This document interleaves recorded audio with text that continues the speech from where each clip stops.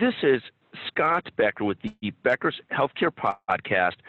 Thrilled today to be joined by Carrie Nelson, Dr. Carrie Nelson. Dr. Nelson is the System Vice President and in charge of Chief Medical Officer in charge of Population Health and Healthcare Outcomes for Advocate Aurora. She'll correct me on the exact title. We're going to talk to Dr. Nelson today about population health, what's working, what's not working, some of the big trends she sees. Advocate Aurora, of course, is one of the great health systems in the country with big hubs in Wisconsin and in Illinois and growing and expanding. Dr. Nelson, can you take a moment and introduce yourself?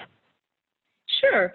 I'm a family physician by training, and I've been with Advocate Aurora, Legacy Advocate, came in through the Advocate side about 8 years ago, and started with the population health side of the world, and as we have grown as an organization and started to see more of a cross-continuum focus, took on responsibility for health outcomes for the system, which incorporates quality, safety, and risk in addition to population health. Thank you. And take a moment and talk to us about population health is such an often talked about term.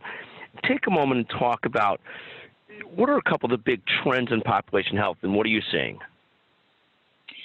Yeah, I'm encouraged with the progress that we're seeing in our population health efforts. The MSSP program results were just announced, and it's very exciting to be able to see that we're continuing to drive down the total cost of care. We're getting smarter about how to understand the levers for that, including refining our care management models in ways that really are demonstrating significant impact, managing, as I mentioned earlier, care across the continuum and understanding, the post-acute side of care and what an important aspect that is to manage well. So I'm very encouraged with the level of sophistication that we're developing within population health. And talk about in population health, the things you're doing for advice for others. What are 2 or 3 things that are working that you would suggest if another system is looking at population health, they ought to be doing these couple things?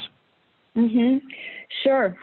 As I said, I'll double down a little bit on some of what I have already focused on. So in terms of care management, there's been a lot of debate over the years as to what value we get from a care management program. And as I also said, we're getting more sophisticated with how to make sure we get that value, because care management is not an inexpensive investment, and you want to make sure you're using it appropriately and being able to actually measure the impact. And so we have a number of ways that we're doing that. We are using technology more so that has enabled us to what I call manage by exception.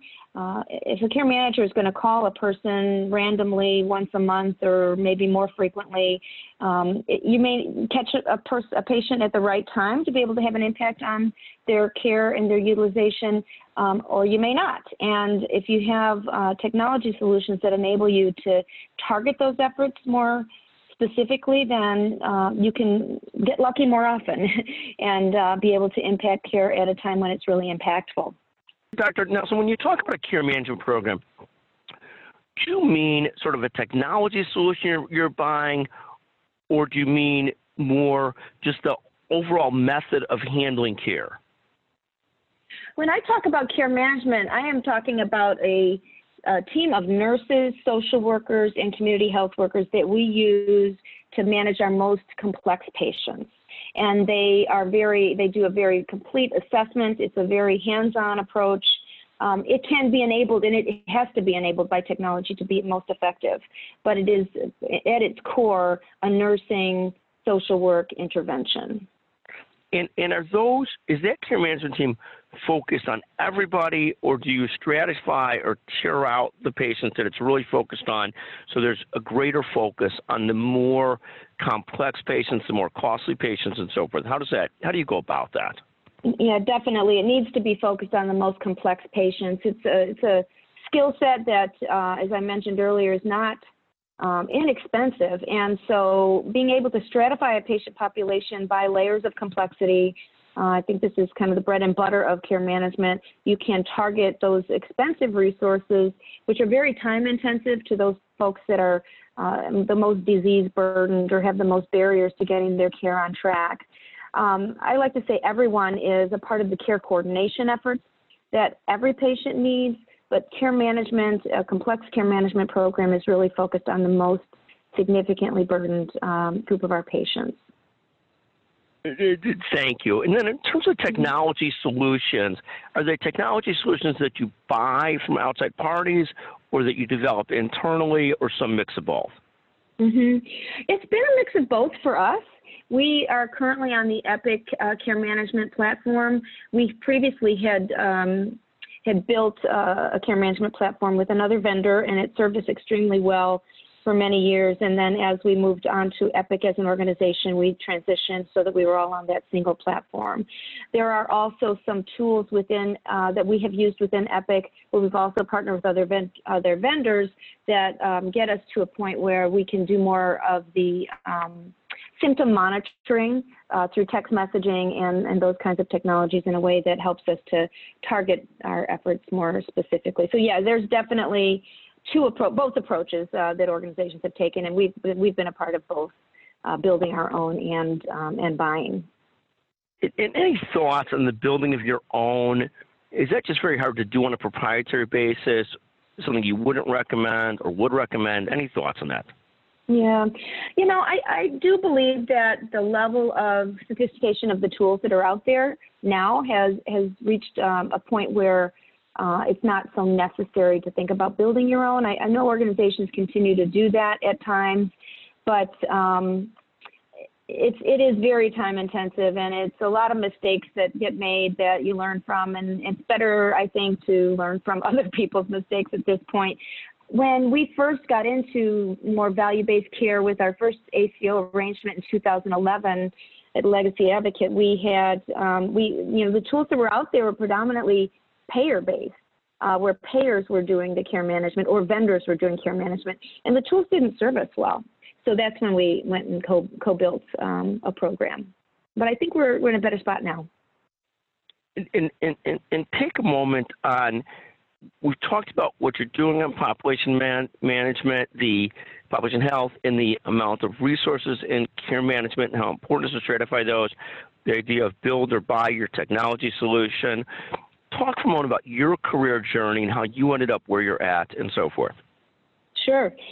Yeah, I trained and went to medical school here in the Chicago area, and really just thought I would be a family physician in my community for my full of my career. But then, and I started my practice in 1992 in the western suburbs, and then in the later 90s, the Two Errors Human and Crossing the Quality Chasm report came out right around 2001, perhaps, and those reports had a huge impact on me. I just started learning more about some of the quality and safety lapses in our health system, and I think at that time, I started attending Institute for Healthcare Improvement meetings and really was bit by the bug of trying to be a part of resolving some of the gaps that were identified through those two major IOM reports.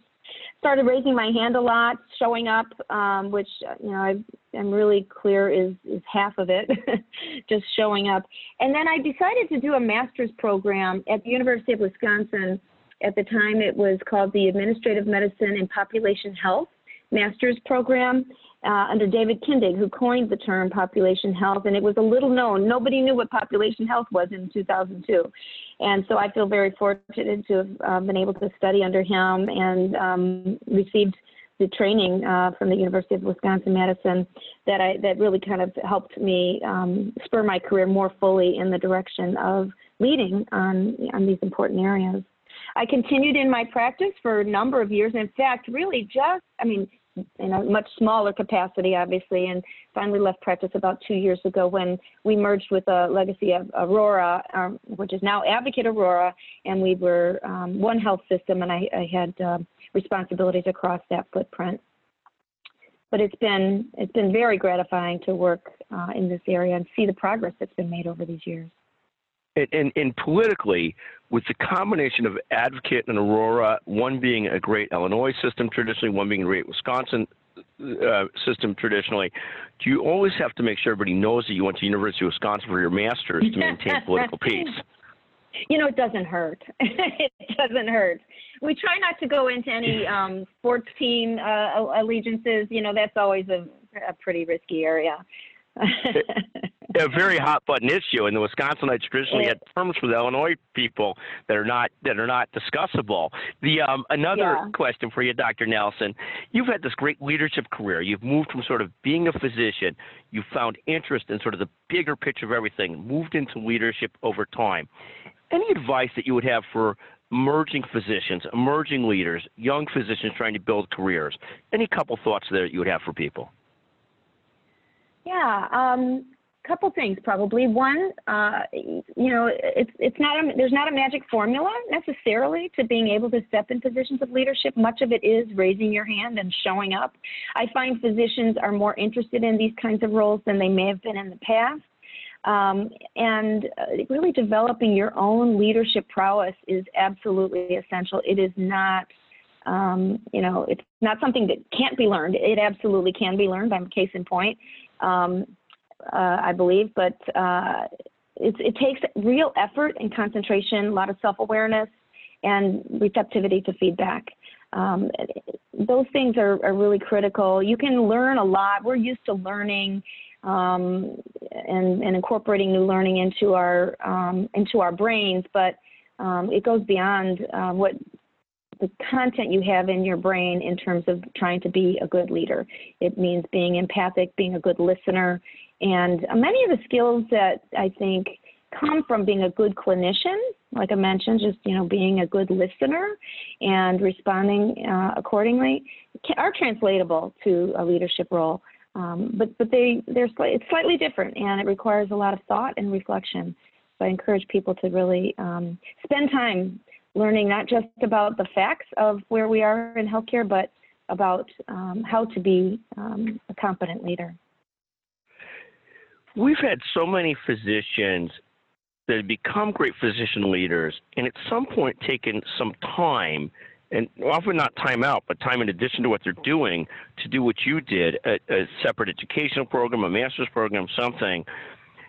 Any thoughts on the value of that? Because that's clearly a big sacrifice away from family, away from work, away from other things, and a big commitment. Any thoughts on the value of doing so?